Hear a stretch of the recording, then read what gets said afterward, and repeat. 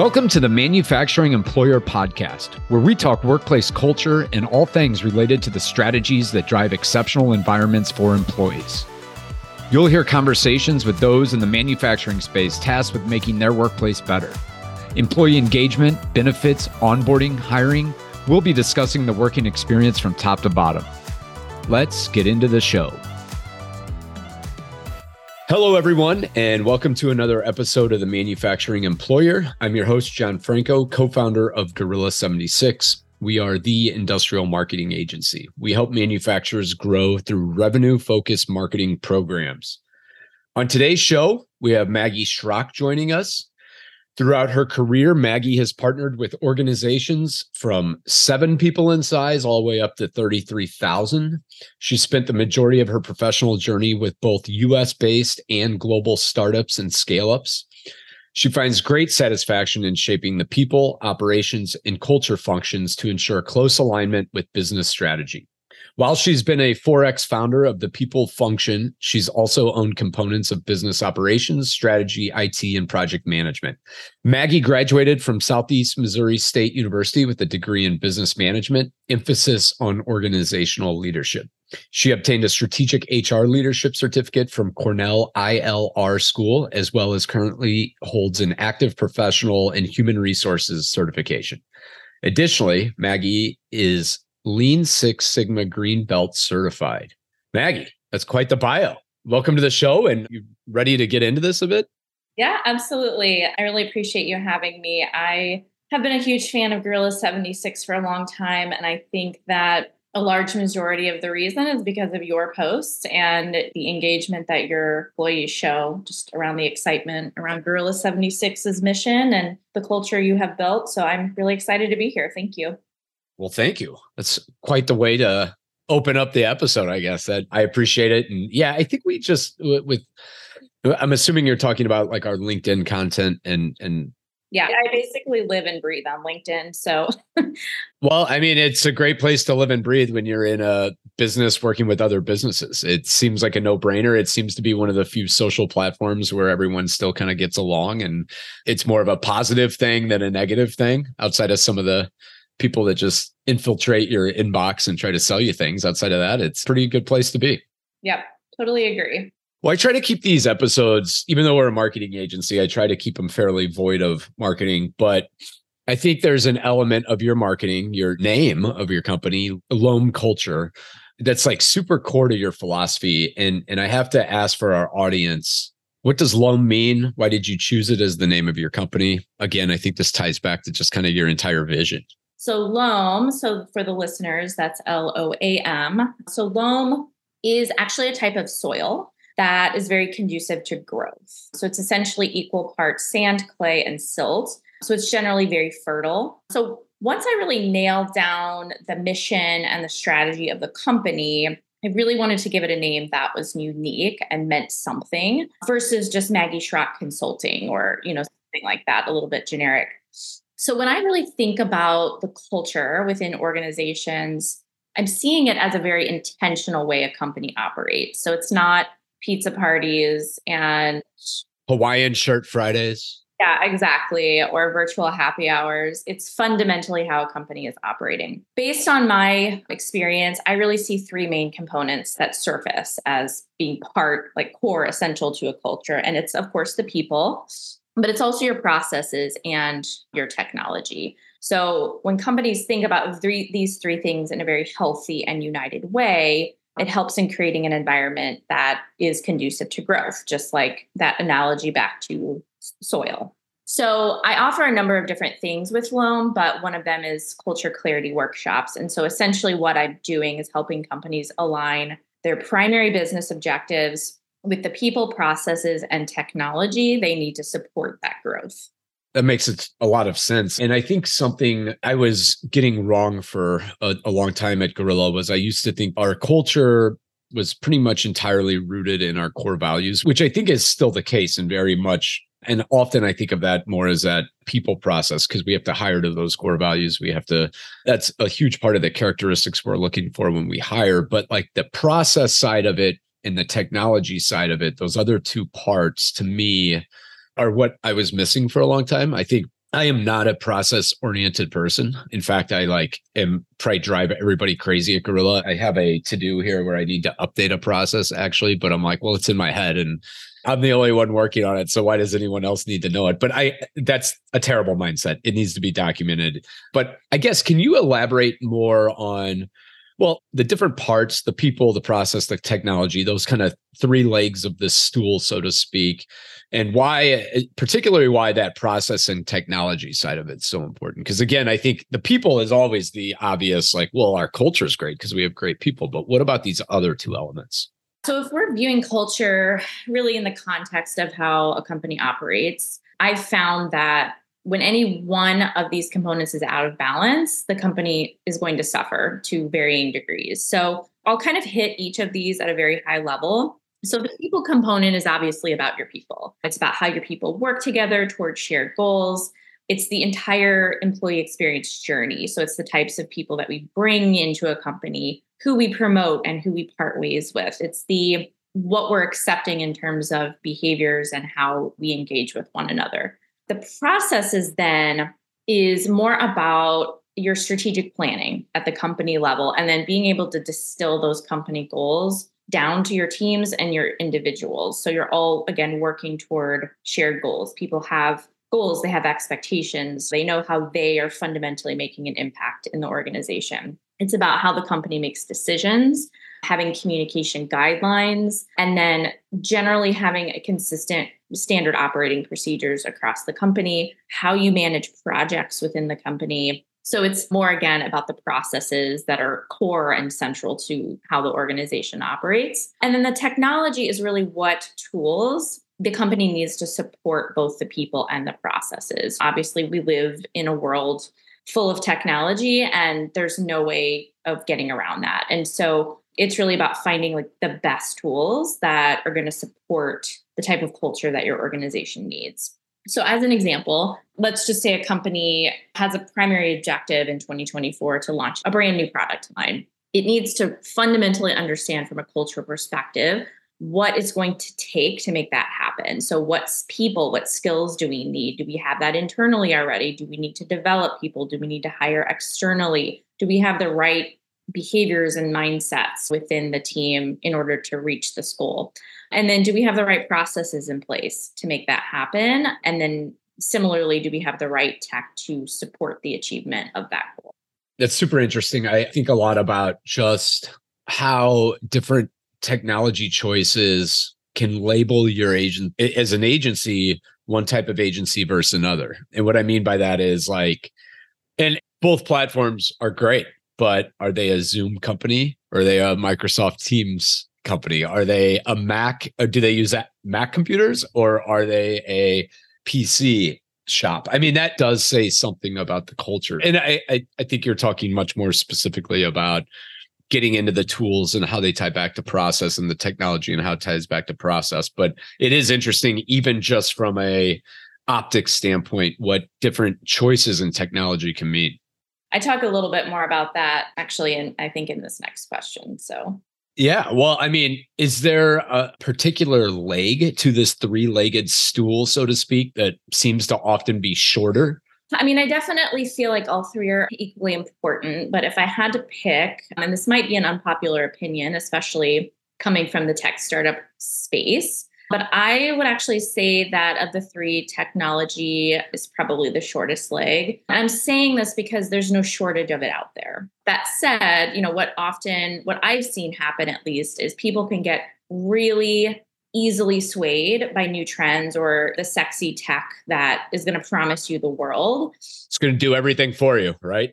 Exactly. Yeah. So what happens is companies end up testing a lot of different technology internally and maybe externally too, client facing, and they never really fully commit to one that's going to work best. So what this does is it just creates a ton of confusion internally when it comes to process flow, and you're incurring a lot of extra costs for under or completely unutilized technology. So again, while I do believe that all three components are important, if I had to choose, I would say it's probably the tech side of things. Is there a leg that seems to be longer often or can be longer? Something that typically gets the lion's share of attention and budget? I mean, I would guess the people, but I don't know. Ideally, it would be the people. But what I have seen, and it's relatively ironic, is that I think that's why there's so much misalignment, is that the tech and the processes, namely the marketing processes. So sorry, John. No, I mean, that we see that. Yeah. I mean, when you're thinking about the attention and the budget and just the central commitment and where time is spent the most, these two things, tech and process, tend to get the lion's share when really it should be the people component. I think what I have found coming in as the first person on the people side for 5 different startups is that companies tend to severely underestimate the cost and the complexity of people. So it's not only the initial cost. So if we're talking about base salary, it's not just that. It's also the cost to retain these individuals and respond to market fluctuations, trends within the employee market, and just general cost of living considerations. No one is going to be more excited about a company's mission and success than the majority owners. And in the end, they are the ones that are going to gain the most benefit if they have a successful exit. But what happens is somewhere along the line, leaders tend to think that everyone shares this same opinion and this same excitement for the mission, and that because of that, they're willing to work for less and or put up with toxic environments to be part of something that potentially only has a 10% chance of becoming extraordinary. So now some people, don't get me wrong, will absolutely work for less and deal with toxic environments for that possibility that they're going to walk away from millions if this company has a successful exit. But it's not the majority based on what I have seen. And it's also just like something for me is just like, it doesn't have to be toxic. You can still make millions and you can still do all these things and it not be toxic. And I just said that like making millions is just like this thing that's easy to do. I'm not suggesting that, but I guess success in business does not have to be cutthroat and just full of toxic elements, I guess. Something we find ourselves often is, I mean, basically, if a client is in growth mode, a manufacturing client, and they come to us or we've come to them or whatever, like we're having a discussion and they are interested in growing, there's basically 2 answers, or there's 2 things they can tell us essentially. I need more leads and I need more business opportunities, or I need more people, which kind of leads into my next question. But to your point about marketing processes and sometimes unfairly getting the budget, I don't disagree. At the end of the day, you can have all the business in the world, but if you don't have the people to do the work, it's all ultimately just going to have disappointed clients, which in the long run is going to do way more harm than good. I think that's where there's the misalignment, is because sometimes people can think employees are completely replaceable and dispensable. And I'm not saying this is the case everywhere. But again, going back to the cost factor, yes, you could probably find someone else to do the job. However, it costs money to replace that person. A lot of money. A lot of money. It costs a lot of money to hire new people, go through a 3-month interview process, to then train them and onboard them. So if you've gone through all the time already to find the right person, you want to keep them. A number I track at Gorilla is average tenure. And in the agency space and being a young company, I guess we're not super young anymore, but still relatively young. It's something that we measure in months and not in years at this point. And right now, our average tenure is about 31 months, which for us is it continues to go up. Obviously, you hire new people, it drops a little, it goes up more. But I guess the higher that number is, I can kind of directly correlate just that general feeling at Gorilla that things are going better. Yes, tenure people cost more money the longer they are at your company.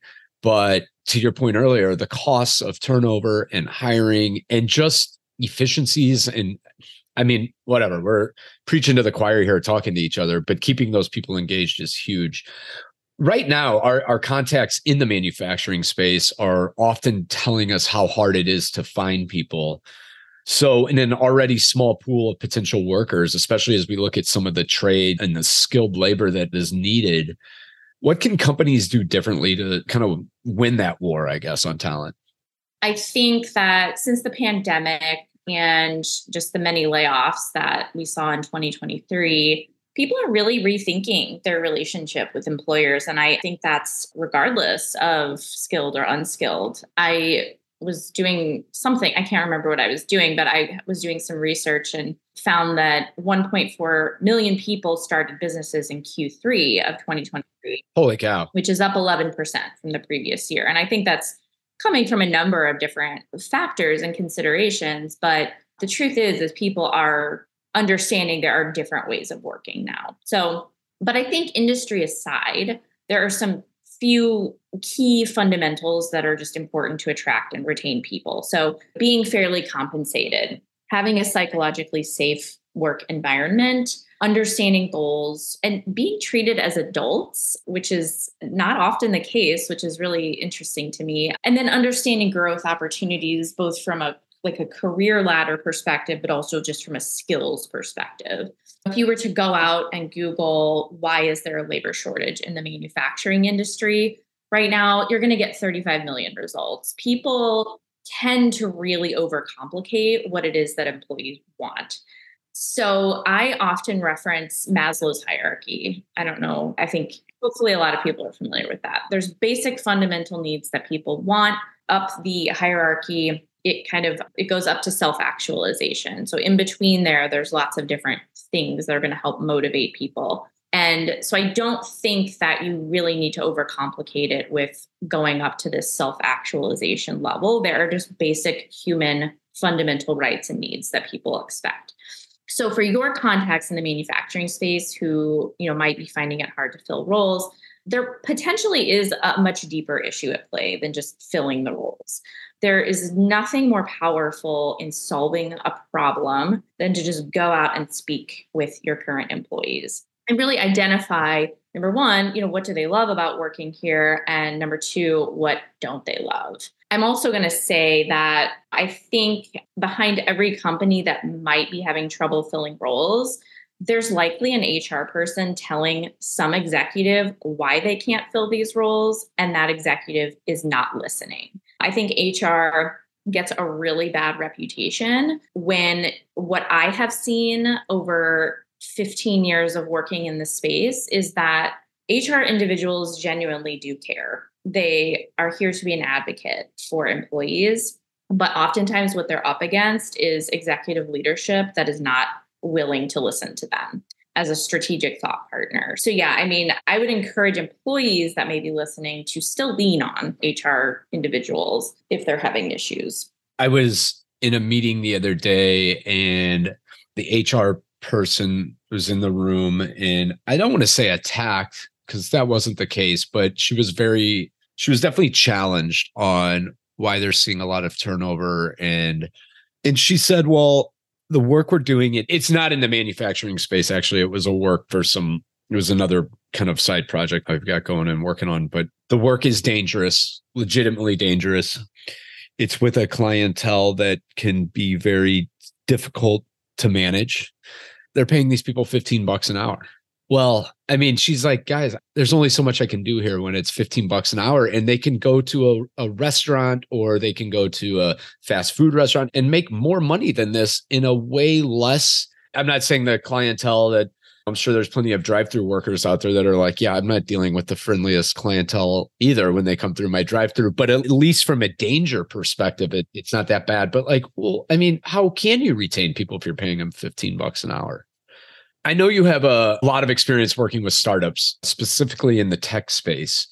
What can older, more established companies do to keep up? A lot of our listeners represent established manufacturing companies that have been around for a bit, but what can they learn from the more agile, smaller companies? Where are their lessons to learn, I guess? Well, first, so let me just say, and you probably don't know this, but I don't know, probably 1,000 years ago, I started my career at Newell Rubbermaid. Oh, nice. As an intern. And then I also worked for an aerospace manufacturing company for about 3 years after college. So while I have been removed from the industry for years, at some point I did live and really breathe that type of work environment in the past. Second, To respond to your question, I have really loved my work over the past 9 years within the tech startup space.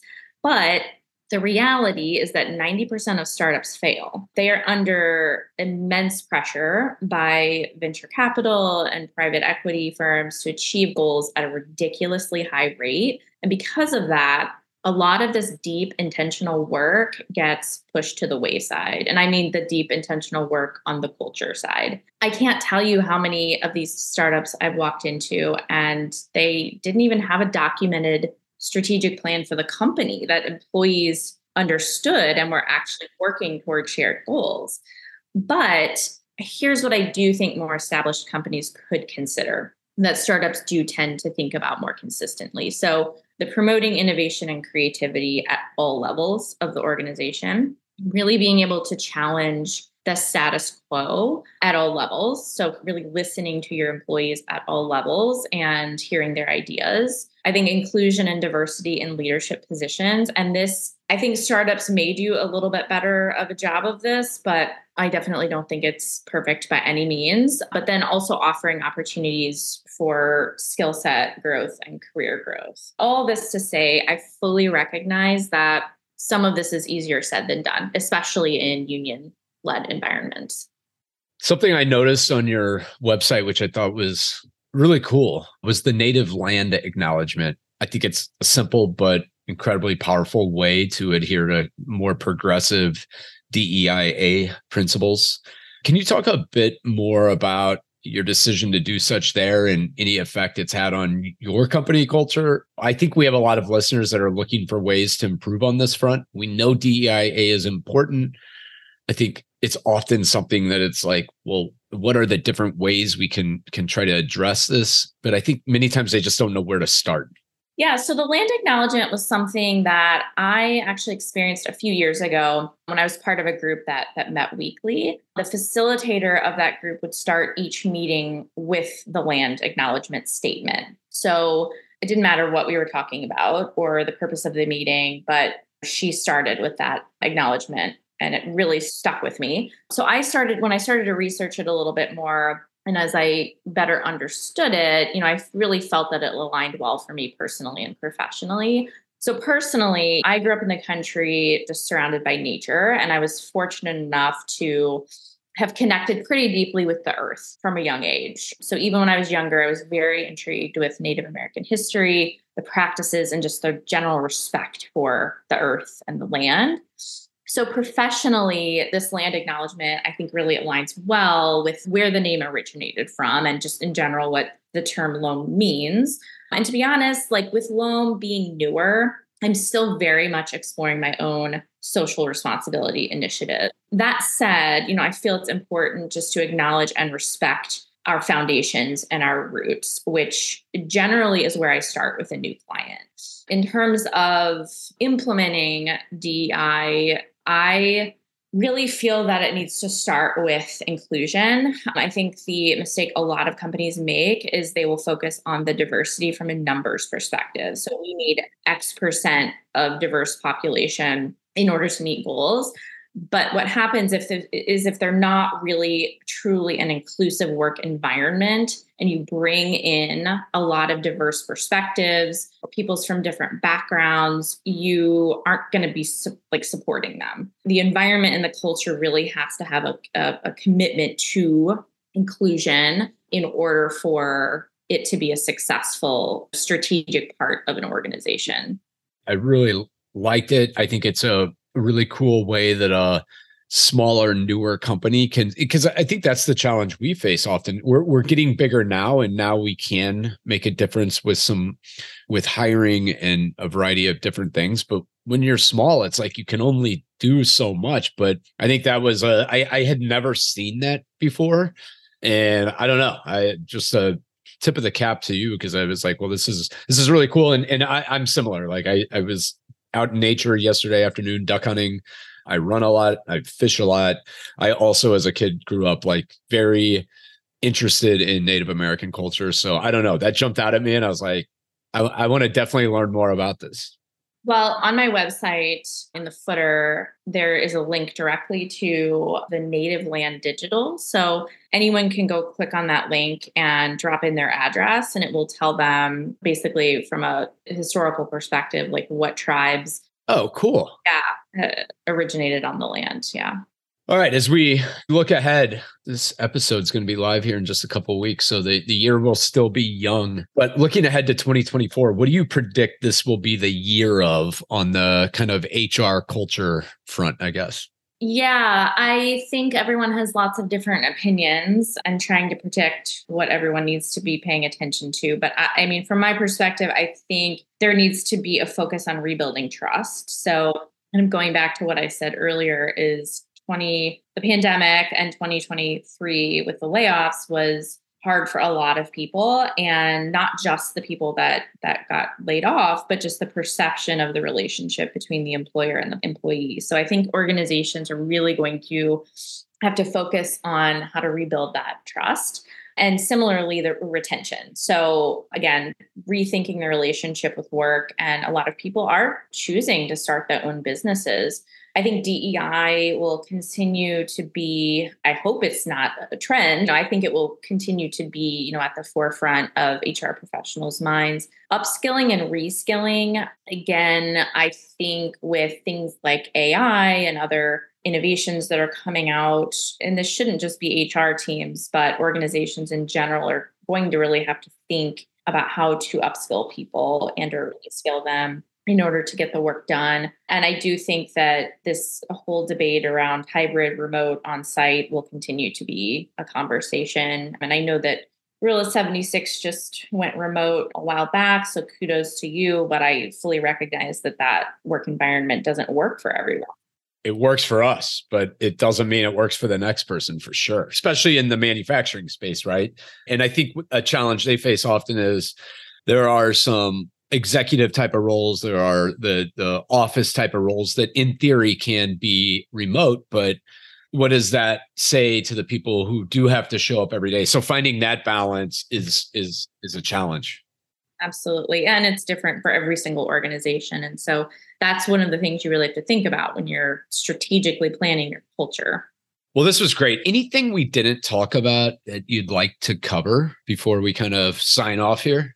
I just like to say that when you're viewing culture in the way that I'm describing it, it means that your culture will need to evolve as a company grows. So what worked for a company of 10 likely will not work for a company of 30 and so on. So my goal is really to help companies treat culture as a strategic function of the business, similar to how you would put together a product roadmap or engineering, customer success, and marketing. Culture is a continuous process that really needs to be aligned with your business objectives. And those objectives should be changing on a quarterly and annual basis. So therefore, your culture really must be able to evolve along with it. I love it. What a great way to kind of put a bow on this. Thanks so much, Maggie, for spending some time with us today. How can our listeners learn more?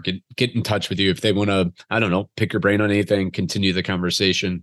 So my email is maggie@loamculture.com. And I, like I mentioned earlier, live and breathe LinkedIn. So I'm on there all the time. I do have an Instagram account at Loam_culture as well. I am happy to speak with anyone and let them pick my brains, and we can go from there. And I think LinkedIn was how you and I connected in the first place. So yes, it seems like, yeah. So man, you're right. What a great tool. I don't even realize how much of different opportunities and things have kind of started there. It has been so immensely beneficial in making new connections and learning new things. Like I learn something new daily from the people that I'm following on LinkedIn. Appreciate all you're doing on the front of making workplaces better than you found them. I think it's incredibly important. I think it's what's going to determine success for so many companies. So thanks for joining today. And to our listeners, thanks for tuning in. I'll catch you on the next episode of The Manufacturing Employer. You've been listening to the Manufacturing Employer podcast. To ensure you never miss an episode, subscribe to the show in your favorite podcast player. If you'd like to learn more about our approach to industrial marketing and the role that company culture has in moving manufacturing forward, visit gorilla76.com.